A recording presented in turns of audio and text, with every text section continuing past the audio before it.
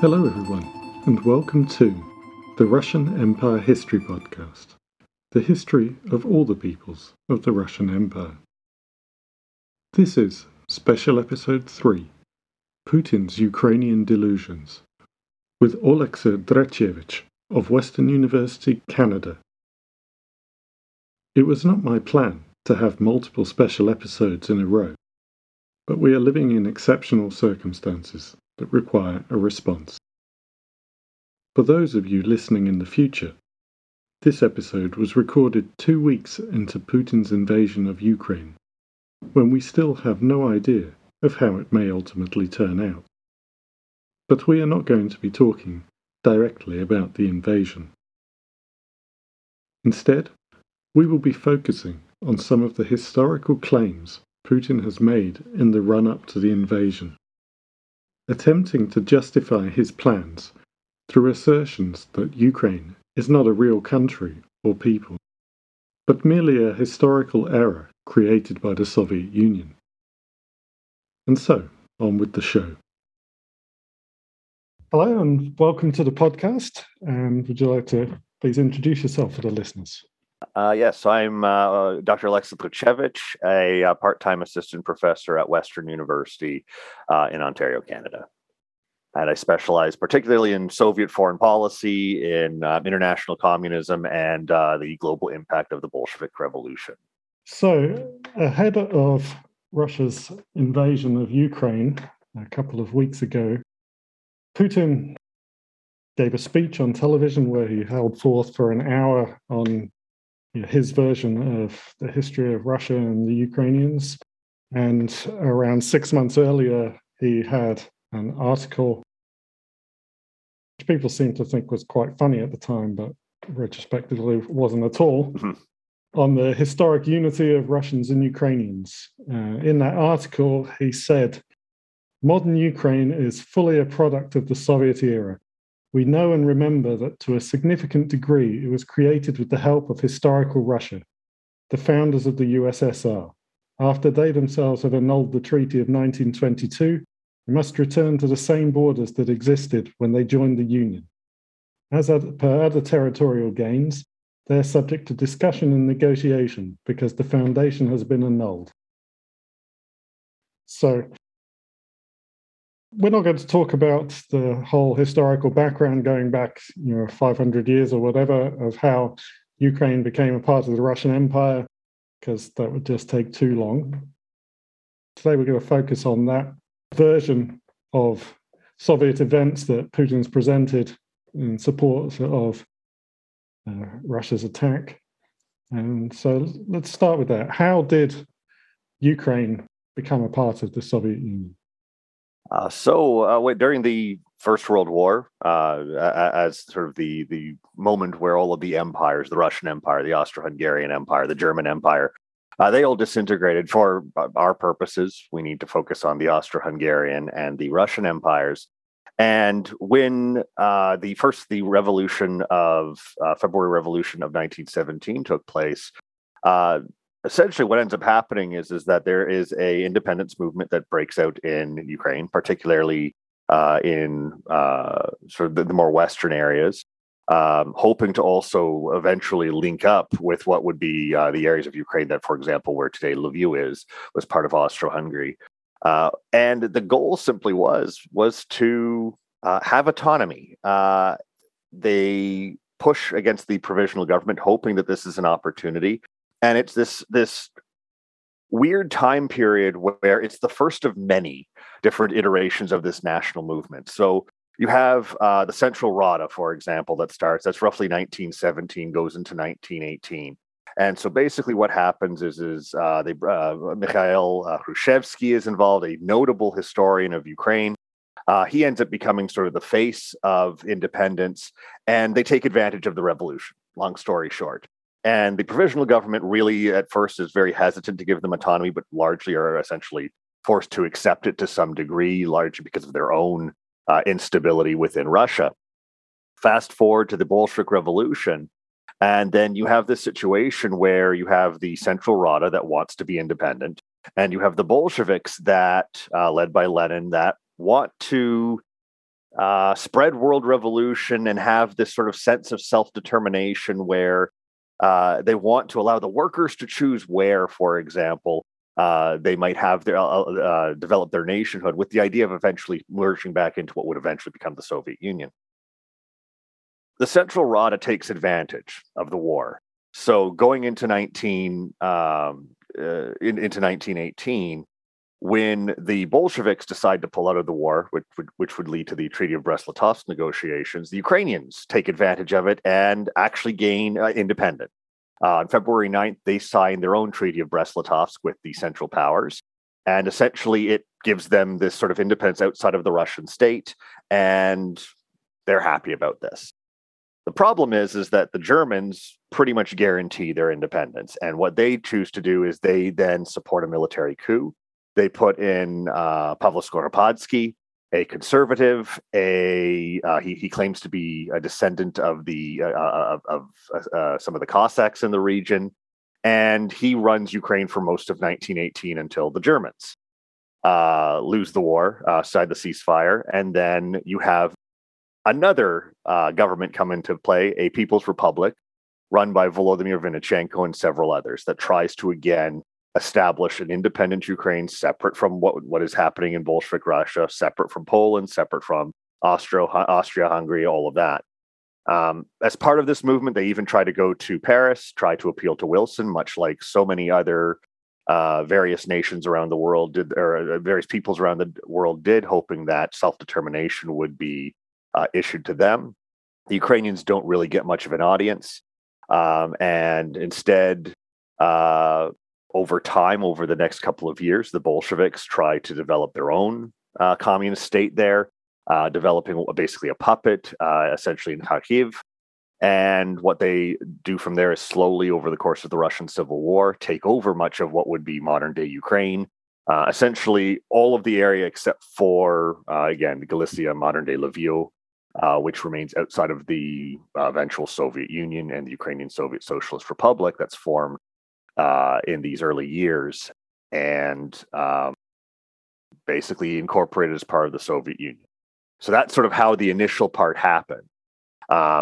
One of the things that's also important to kind of note here, beyond obviously highlighting all of these independence movements exist before the Bolsheviks are even in power, is there's a difference between the West and the East. So in Austria, the Austrian Empire, Ukrainians were allowed to speak their own language.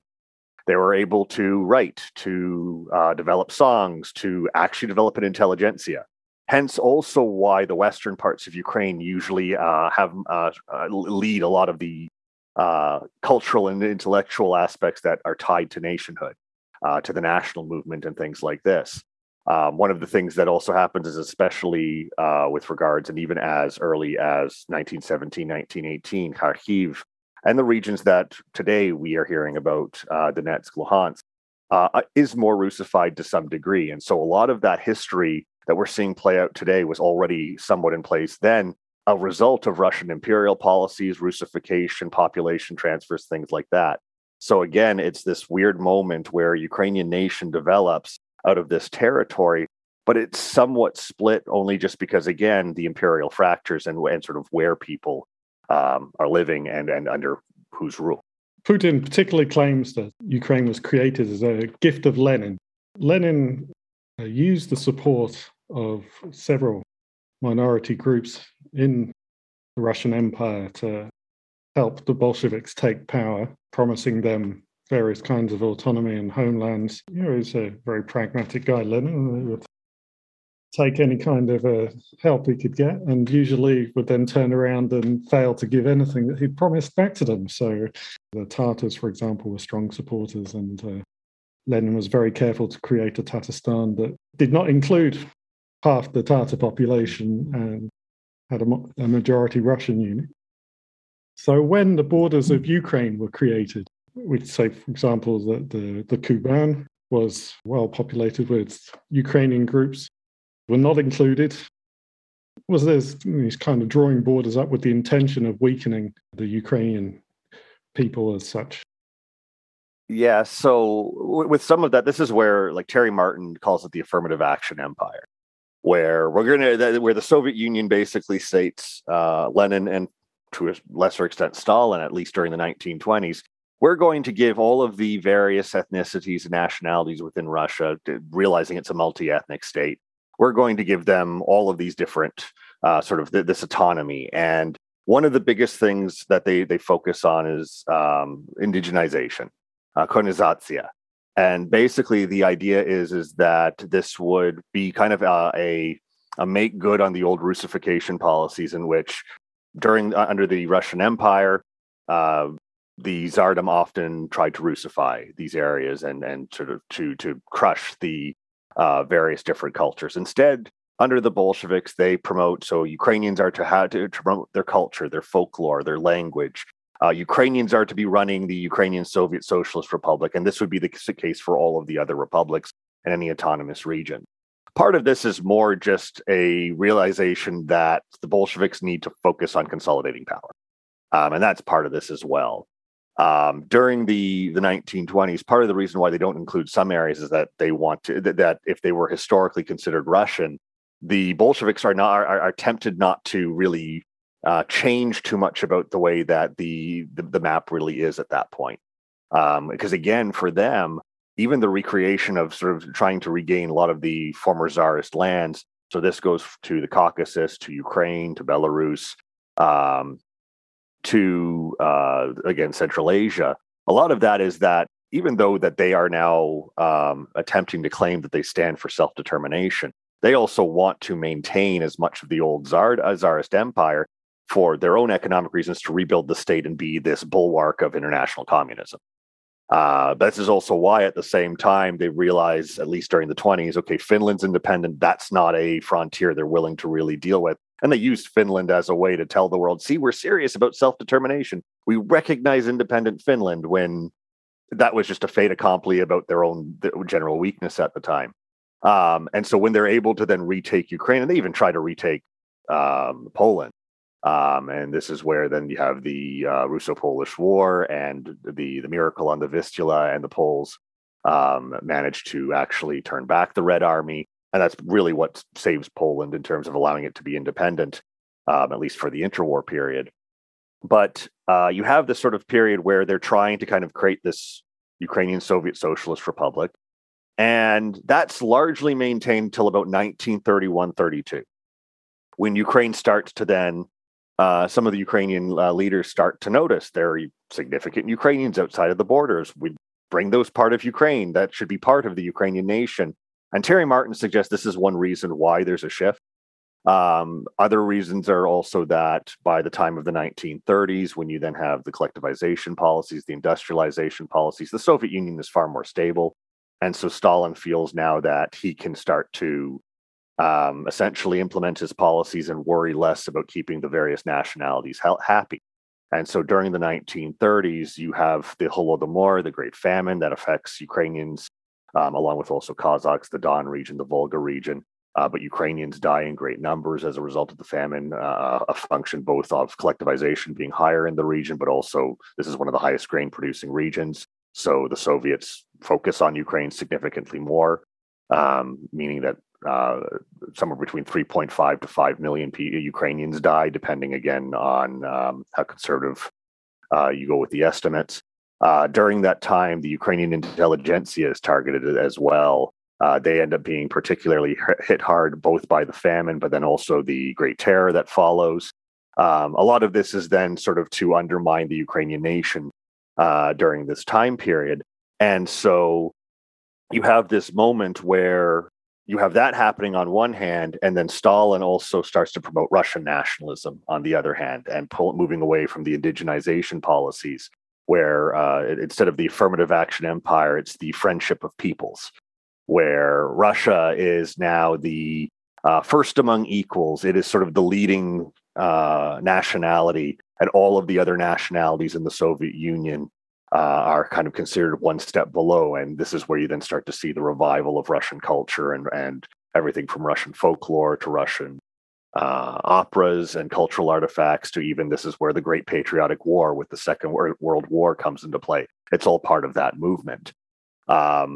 And then it's moving forward when you have then what's referred to as the gift of Crimea under Khrushchev, where even that's one of those weird moments where historians aren't sure what to make of it. Some suggest that it's just added because it's linked territory of Crimea just to Ukraine. Others it's again to some have focused on the Crimean Tatar population, and the Soviet Union didn't want to deal with it specifically, making it instead a sort of viewing it as a minority, and those minority rights is something that the Ukrainian Soviet Socialist Republic would have to deal with. Unfortunately, that's something that I know a little bit less about specifically that, but it's one of those sort of moments where, again, it's something that's come up especially recently with the Crimean annexation, is that Crimea was never meant to be part of Ukraine, highlighting Khrushchev's gift of Crimea. So, speaking of Ukraine, let's move on to how the borders of Ukraine have changed over the years. There's been a map which is quite widely circulated on Russian social media and other places showing, alleged changes over the centuries, that Ukraine as such is a small area kind of around Kiev, and then this area was added by the Tsars, this area was added by Lenin, this area was added by someone else, with the implication that it's not a real country, it's just kind of cobbled together. But let's move on to that. Let's just talk about what actually was in Ukraine at the time. At the start of the Soviet Union, how did that Ukraine there compare to what Ukraine today is, and when were the borders moved around? So the biggest shift really under the Soviet era, outside of the addition of, say, Crimea, is really the addition of Lviv and Galicia, and what would be essentially the non-Russian areas of Ukraine were essentially added, particularly after the Second World War. Other than that, the what we would consider modern-day Ukraine matches up rather nicely to what at least would be considered the historic lands of Ukraine, at least during the Soviet era. Again, it's one of those where there's differences, is that, again, there's that sort of Western Ukrainian history, which takes on a different sort of tenor, because, again, they weren't under Russian rule, so they were able to develop that culture in Western Ukraine and modern day Lviv that extends into Kyiv, where you then have in Kharkiv, where it's a bit more Russified, again, because of it having been under Russian rule. And that's also why, again, there's been so much talk about how the linguistics of current day Ukraine, how Kharkiv is predominantly Russian, again, Donetsk, Luhansk also being predominantly Russian. That all stems, again, from just sort of the different histories of where parts of Ukraine, that the territory we call the nation we call Ukraine today, and the borders today, they just span across two empires, and eventually they develop into, again, Ukraine as we know it today, thanks to what the Soviet Union is able to essentially control after the Second World War. I did say we weren't going to dive back into the history too much, but it's probably worth mentioning that when we talk about Western Ukraine, Kiev area, these areas have been pretty consistently settled by Ukrainians for centuries, whereas part of the East, these were quite depopulated after the Mongol era by slave raids out of the Ottoman Empire. And so a lot of cities there are more recent kind of creations under Catherine the Great, or other times that were settled by Russians moved in by the empire from other places. If we carry on then, moving more up towards the end of the Soviet Union, nationalist movements appearing around throughout the Soviet time, and they grew stronger as time went on. Could you tell us maybe a bit about the Ukrainian mood for going through like the 70s and 80s? And so during the 70s and 80s, so Ukraine is sort of this odd nation within the Soviet context, because on one hand, you obviously have a number of Russians who are controlling the Soviet Union, but Ukrainians tend to be the next sort of high proportion nationality in upper echelons of the Soviet Union. So again, like Khrushchev started first as the chairman of Ukraine, Brezhnev also coming from Ukraine. And so you have this sort of weird also relationship that way, is that under Stalin, the Ukrainian intelligentsia gets undermined, but it starts to rebuild over the 70s and 80s. And so when then we get to Gorbachev, and you start to see sort of the rumblings of all those nationalist movements, not just in Eastern Europe, but they start to then also have an expression in the sort of the actual Soviet socialist republics. They start to then consider, well, this could be now the opportunity to have that clear Ukrainian nation that is independent, that is separate from the Soviet Union.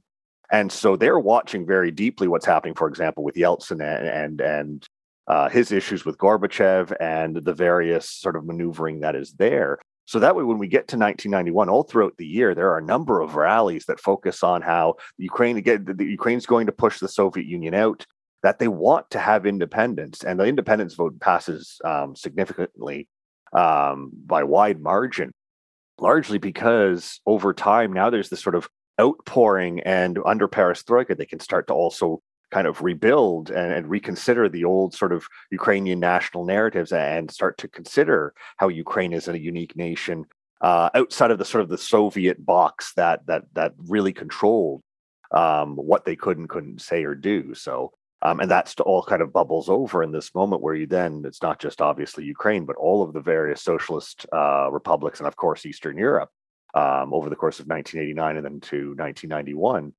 Declare independence, taking advantage of this moment, and effectively turning the Soviet Union into essentially a shell that serves no purpose. And Gorbachev announces its dissolution at the end of 1991.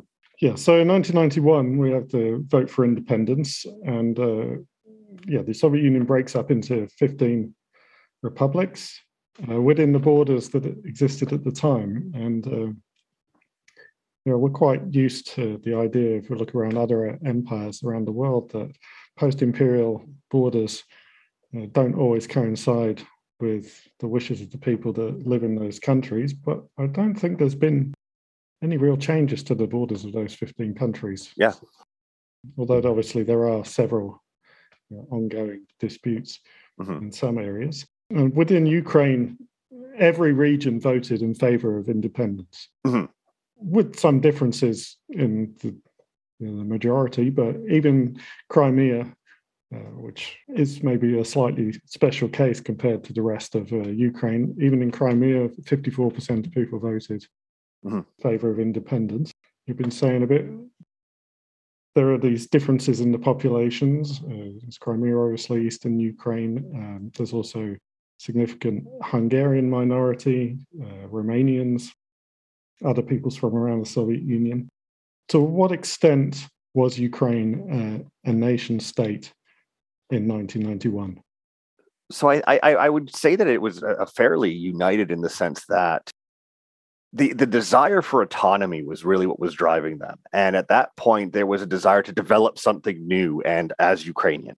Much like all of the other various Eastern European states and the former Soviet republics, this was an opportunity to be that independent nation, to finally act on the independence. And for Ukraine, again, it had never really had the opportunity to be independent outside of that brief moment where it was really under the thumb of the German Empire, and then was caught between various different nations who also all wanted to gain some of that territory as well. And so this is sort of that's why I like after 1991. There's this big outpouring of this, and what the bigger issue happens is less whether or not Ukraine is unified in terms of its nationhood, but in terms of which direction does it go. And this is sort of again the story of not just Ukraine, but so many nations in Eastern Europe and bordering states on Russia. We've even seen it play out with Belarus in recent memories, although that's thanks to also a willingness to repress certain trains of thought. But Ukraine is sort of yo-yoed back and forth between this position of does it want to stay kind of linked to Russia? Does it want to move towards the West? And that's where then there have been these moments of tension, at least between different parts of the population, in terms of the demographic makeup and things like this, where we've seen sort of those moments where we all recall the Orange Revolution in 2004, Maidan in 2013 and 2014. And both of those were West-facing moments where the result of those revolutions was this strong push to the West. At the same time, Yanukovych, who was both in power before the Orange Revolution, and then again right before the Euromaidan. Viktor Yanukovych represented a pro-Russian example, and that's the one thing where, because of the both linguistics and some of the cultural heritage, in which really prior to this conflict, to this war, and this is even going back to the initial invasion of Crimea, is Russians and Ukrainians, the idea of that they always saw themselves as brothers. They saw themselves as Slavic peoples, just of a different nation, but they were they were brothers. That started to change partially because of this growing desire by Putin to carve away some parts of Ukraine, particularly the more Russian-speaking part, and to merge them into Ukraine, or to give them at least some form of autonomy, but likely completely dependent on Russian rule. So, yeah, and I think when we talk about pro-Russian, we ought to be clear that these were people that are in favor of being friendly with Russia, being oriented towards Russia, but not being part of Russia. Yes. There's been public surveys for 30 odd years showing quite consistently that people in Ukraine and in Russia were both in favor of two independent countries that were just friendly with open borders. And even some of the recent polling that is coming out of Russia in the sort of that led up to this said the same thing. There was not strong favor of invading Ukraine for the purposes of uniting it with Russia. This was still very much that if there was support, it was for these specific regions. But a lot of it was they saw, the average Russian saw Ukraine as Ukraine. The issue is if they were concerned, and this is where, again, some of sort of Putin's concerns and just general Russian geopolitical concerns, that push towards the EU or NATO has always been something that's been very touchy for the Russians, generally speaking, especially during the 90s and obviously the last 2 decades under Putin. Is it's seen as there's, I don't like the term sort of sphere of influence, but again, it is for the Russians in the sense that this is sort of they see that as these are their borderlands. These are nations that should be perhaps at the very least friendly to Russia, and not. And again, NATO is seen, especially NATO, as a very anti-Russian concept, especially based off the Cold War. Yes, I don't think that Putin's arguments, I think one of the reasons that he's presented them is that they're not normal arguments in Russia. They're not the prevailing viewpoint of the public. And certainly speaking to older family and people back in Russia now who maybe don't speak foreign languages, don't use the internet so much and rely on the TV, it's hard for them to understand, because the idea that Russia would invade Ukraine to make it part of Russia is so crazy that they just can't accept that it would happen. And I think that's why we see Putin at times rely on sort of the familiar anti-NATO approach or anti-EU approach, because that I think resonates a little bit more in the sense that, and frankly, it's going to probably resonate more in the coming weeks because of the economic hardship that will be taking place in Russia as a result of the sanctions. But it's also familiar because it dates back to the Cold War era, and that's something it's why it's sort of interesting that he will always mention that. And then there's always those sort of I just to get into a little bit more of the current day situation.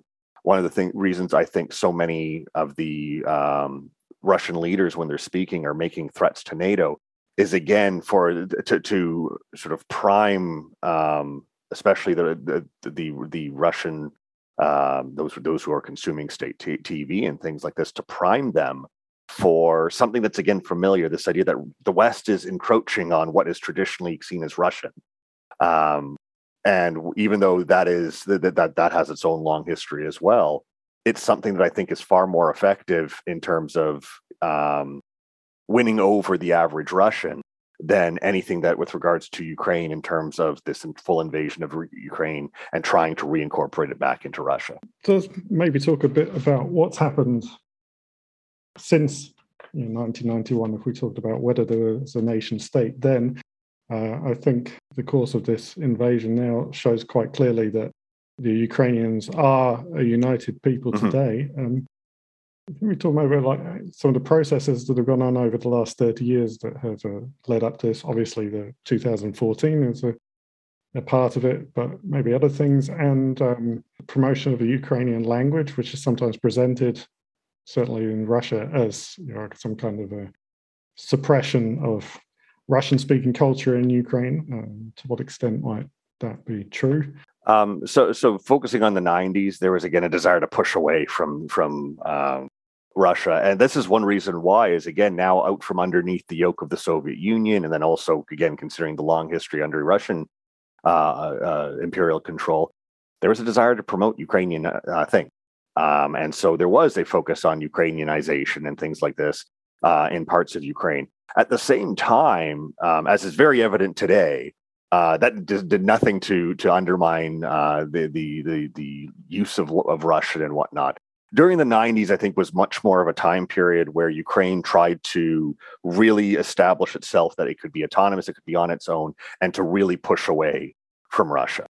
And this is then why you have this sort of moment that eventually leads up to the Orange Revolution, where Viktor Yanukovych comes in as sort of this both a force of stability in one sense, but he's also pushing away from say the Leonid Kuchma, the corruption and things like that, and trying to re-navigate Ukraine's position as potentially being somewhat closer to Russia. The issue is that I think what like the concerns over Ukrainianization are, I think, overdone in the simple, just like NATO is, I think, overdone. Is I explain this to my students this way because there's always a tendency, and I'll use the NATO example because it nicely illustrates this, is we always like to focus on Russia and the United States. So in this case, there's always this focus on Russia and Russia's sort of concerns here. But think of if you're Ukraine, but just like you'd be if you're thinking about any of the Eastern European nations coming out after the Eastern Bloc collapses. You see Russia as the imperial power. You want to distance yourself from it. And so a lot of their policies they undertake are to try to push away from the old Soviet way, the old Russian way, and to stand on its own. And with, for example, NATO, and this is one of the reasons why Ukraine is sort of, especially when it has its moments where it pushes towards the more westernized side, and this is also one reason why the EU also is so alluring, is if the option is under sort of Russian control or influence or something else, the only reasonable something else for Ukraine, as would be for many of these other Eastern European nations, is NATO and the EU. And so the problem is there's this sort of all or nothing sense that I think gets sort of focused on so much, especially when looking at a nation like Ukraine, when a lot of what they're doing is they want to just be able to stand on their own. And a lot of the tension that's developed are more from concerns that either the Russians have that Ukraine could be drifting away, or again, internally in Ukraine, that especially when a leader that might lean more towards working with Russia and Russian rapprochement, the concern is that will that pull Ukraine out of sort of the ability to be more integrated with Europe and be able to stand on its own? Because there's always that concern about being sort of drawn back into the old imperial power. And I think that's sort of where these moments of Ukrainianization and things like this, which make some sense, at least within the history of the time period, even if they might be sometimes heavy-handed, I think what they also do show is that this is a post-colonial state that is trying to maintain its independence. And it's also dealing with the fact that there's a strong Russian community. And that's one reason why there are these predominantly Russian-speaking areas still in Ukraine. But again, as we've seen now, the issue of demographics and linguistics, I think, has been in some ways, I want to say, overblown, because there's always a sense of, okay, how united is it? Because if you look at a map, particularly of some of the recent elections, for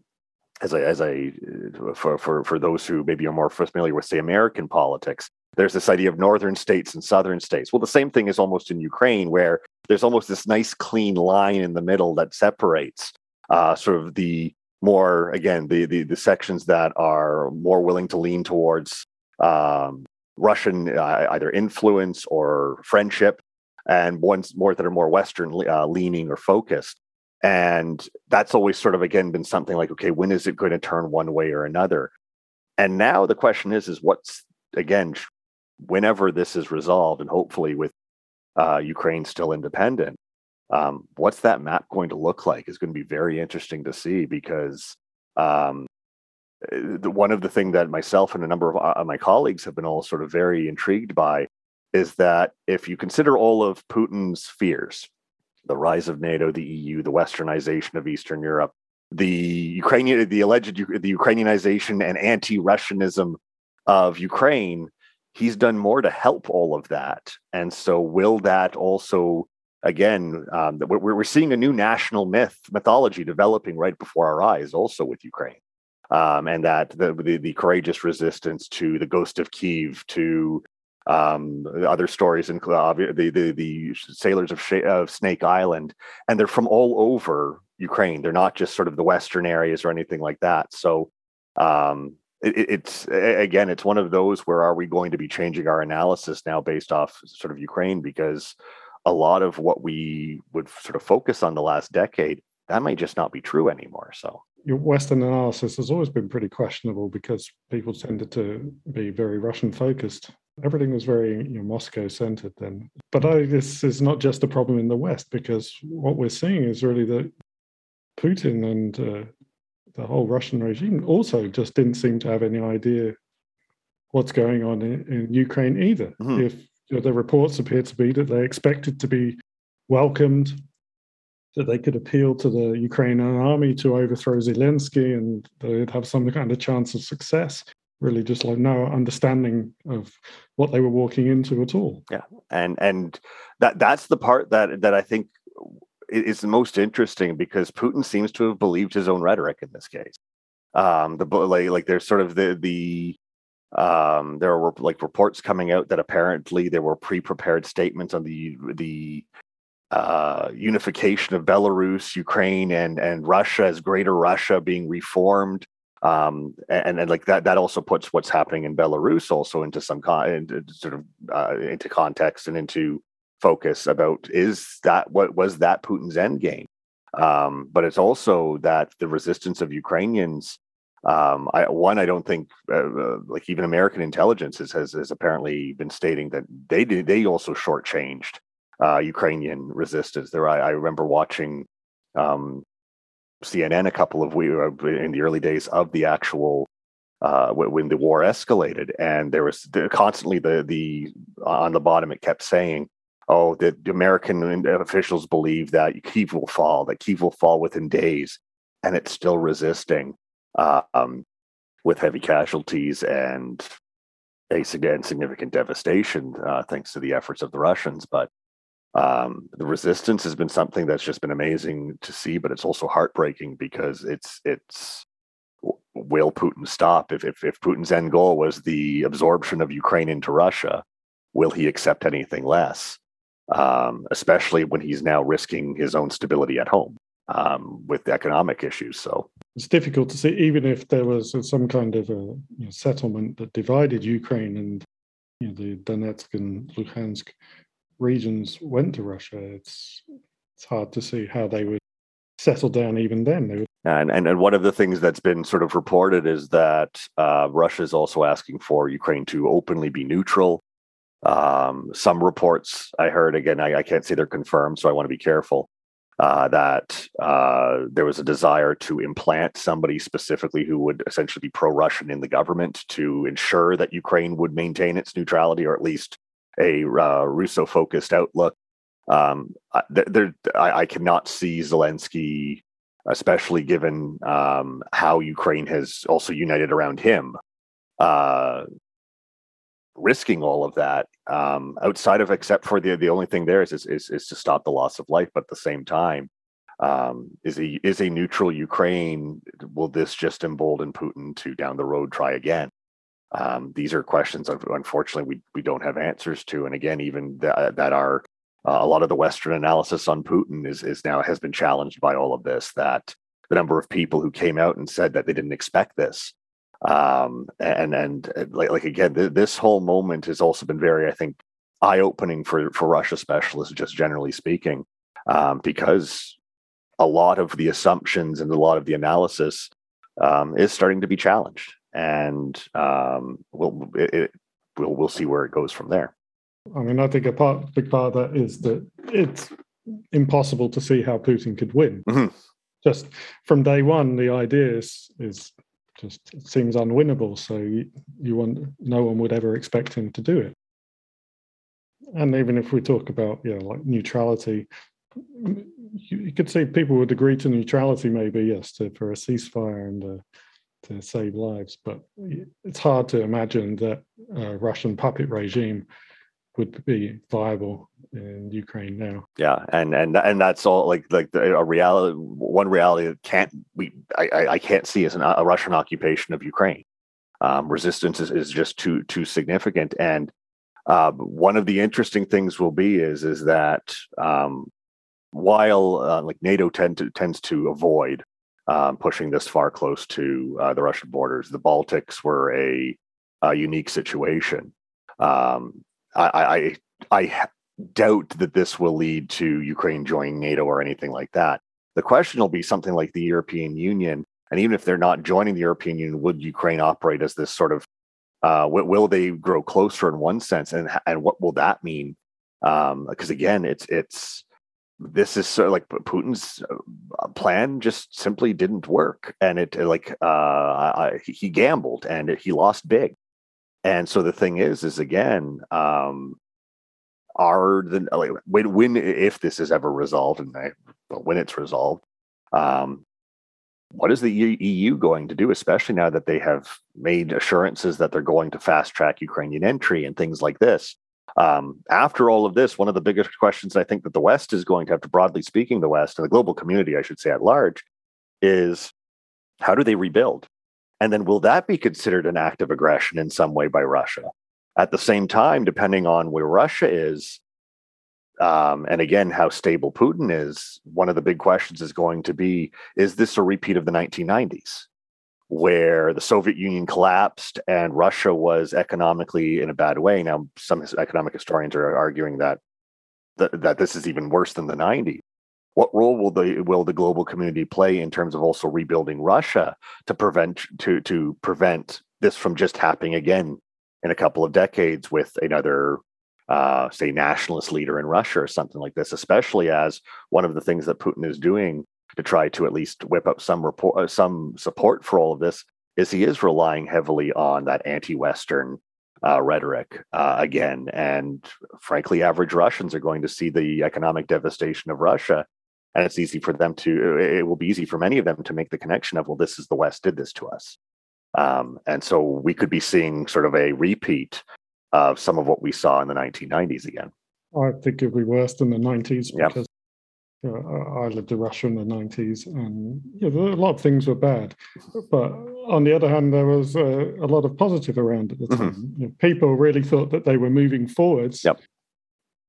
There were obviously points of disillusionment, and belief in democracy was quite severely undermined by various things that happened along the way.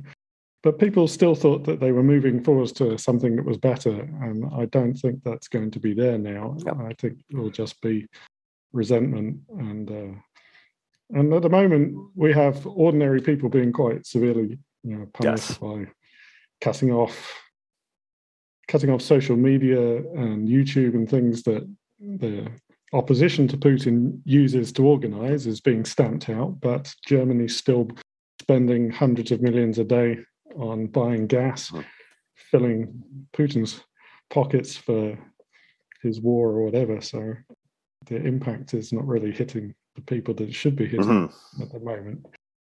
Yeah, no, I fully agree there. And the one thing that I remind students when I'm talking about this is they've been very interested about trying to sort of figure out what's going to happen in Russia. And I always just think about those who are younger, who they don't know the Soviet experience. So there's not sort of that they've gotten used to a life with Western luxuries, iPhones, Coca-Cola, YouTube, what have you. TikTok, for example, I understand was big in Russia.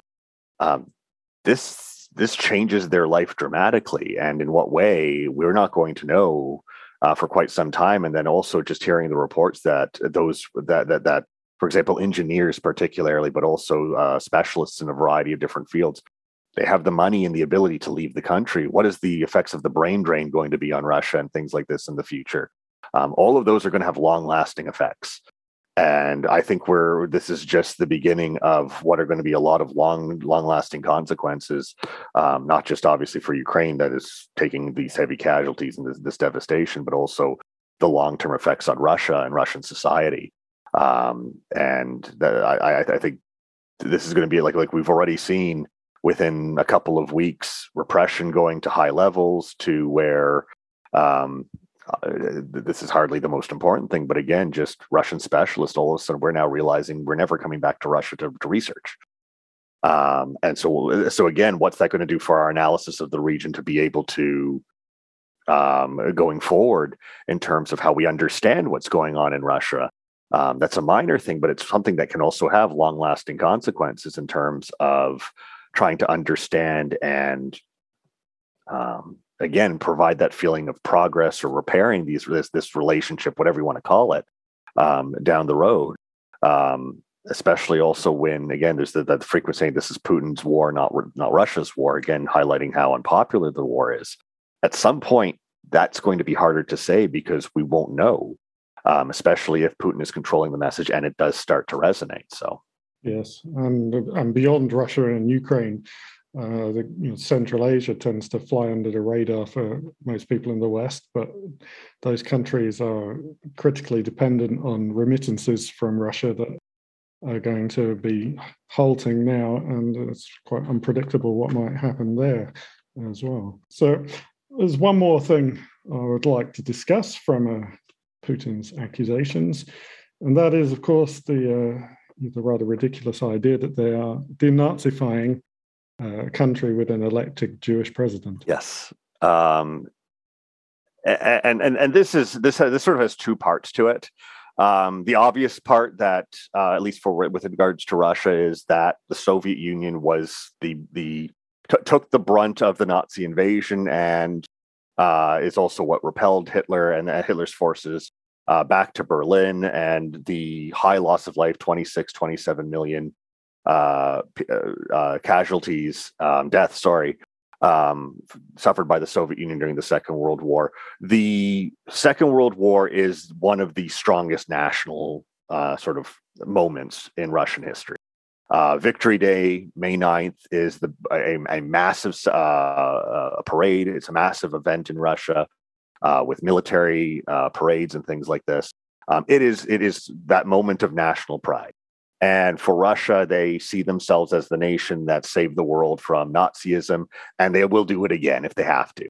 And so, that's one reason why denazifying is used. One, because it again resonates with the national mythology that Putin has also helped build over the last 2 decades, but has been tied to the Soviet and then later the Russian national myth right from 1945. As for then, with regards to Ukraine specifically, and it should be noted that Putin has called also the Baltic states neo-Nazi. He's called Ukraine neo-Nazi on multiple occasions, even before Zelensky. Part of this comes from two points. One is the complicated history of collaboration in Eastern Europe. That many Eastern European nations, when Nazi forces invaded, they were greeted as liberators by some segments of the population.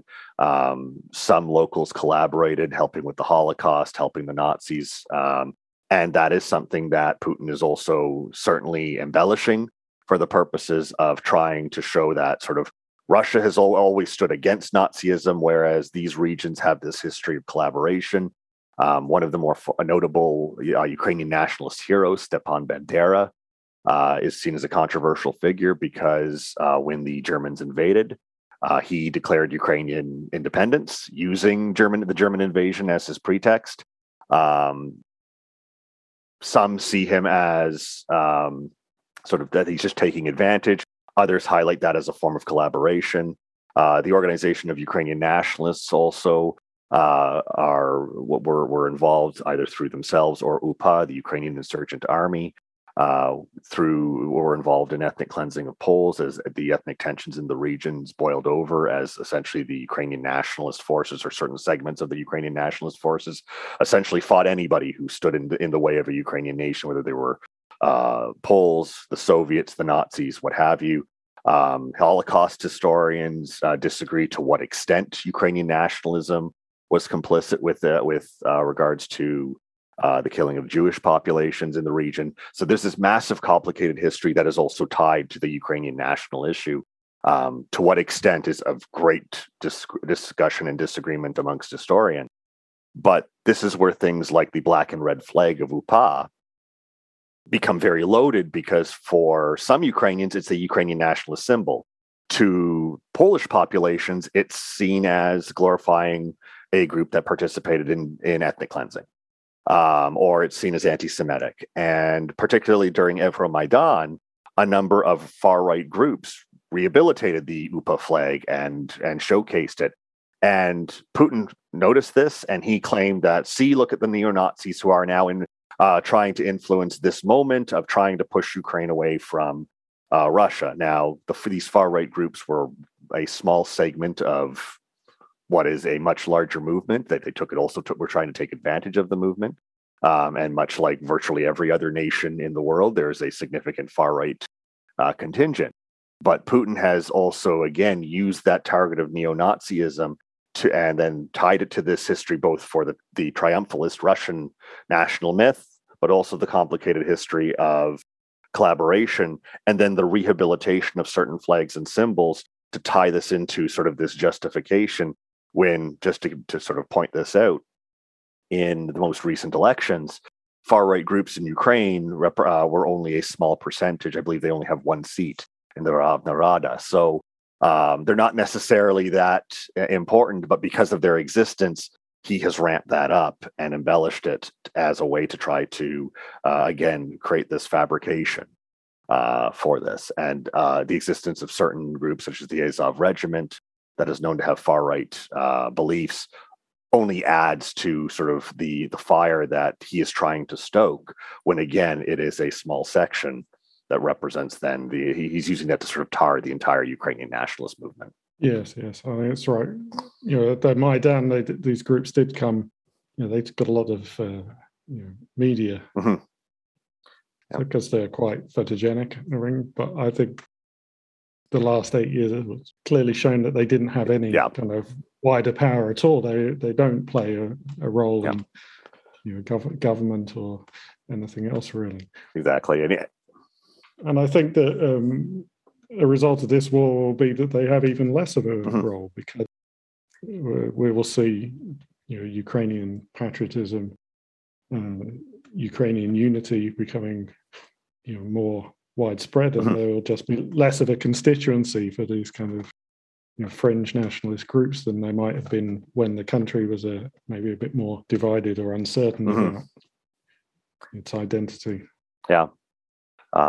Again, it's one of those where this is just, again, the unification of the Ukrainian resistance movement is going to have very interesting reverberations also for how Ukraine develops over in the future. And again, Zelensky, there's sort of a degree where he was almost dismissed, because again, as a comedian, the Ukrainian sort of Ukrainian Jon Stewart in some ways, as I've heard him also referred to at one point.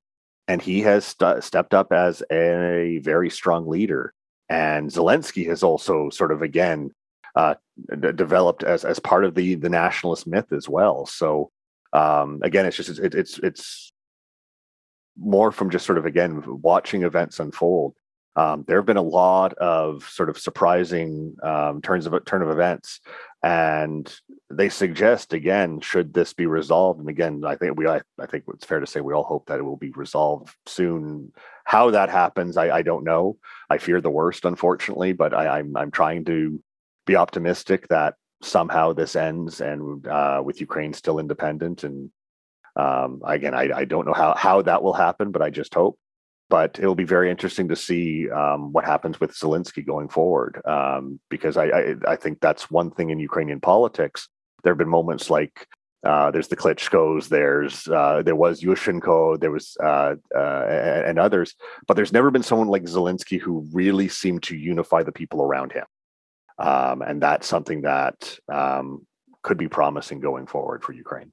Maybe there's not been a president who had genuine popularity and the opportunity to do something with it, presuming that we can reach some kind of peaceful settlement.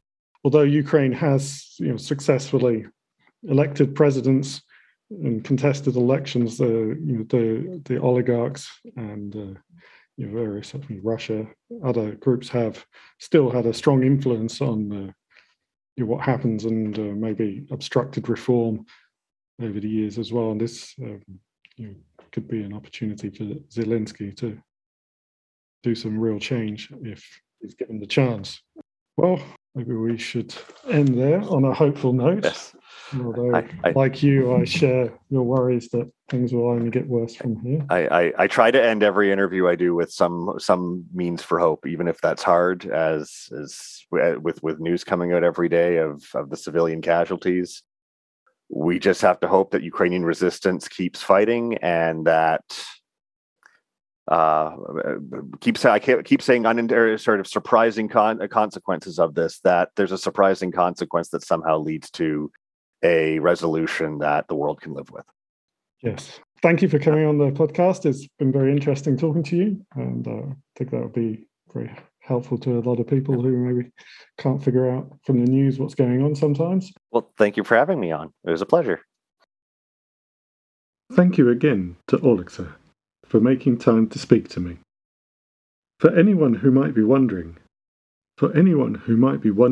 how they can help Ukraine, there are some links for listeners in America and the UK in the show blog post.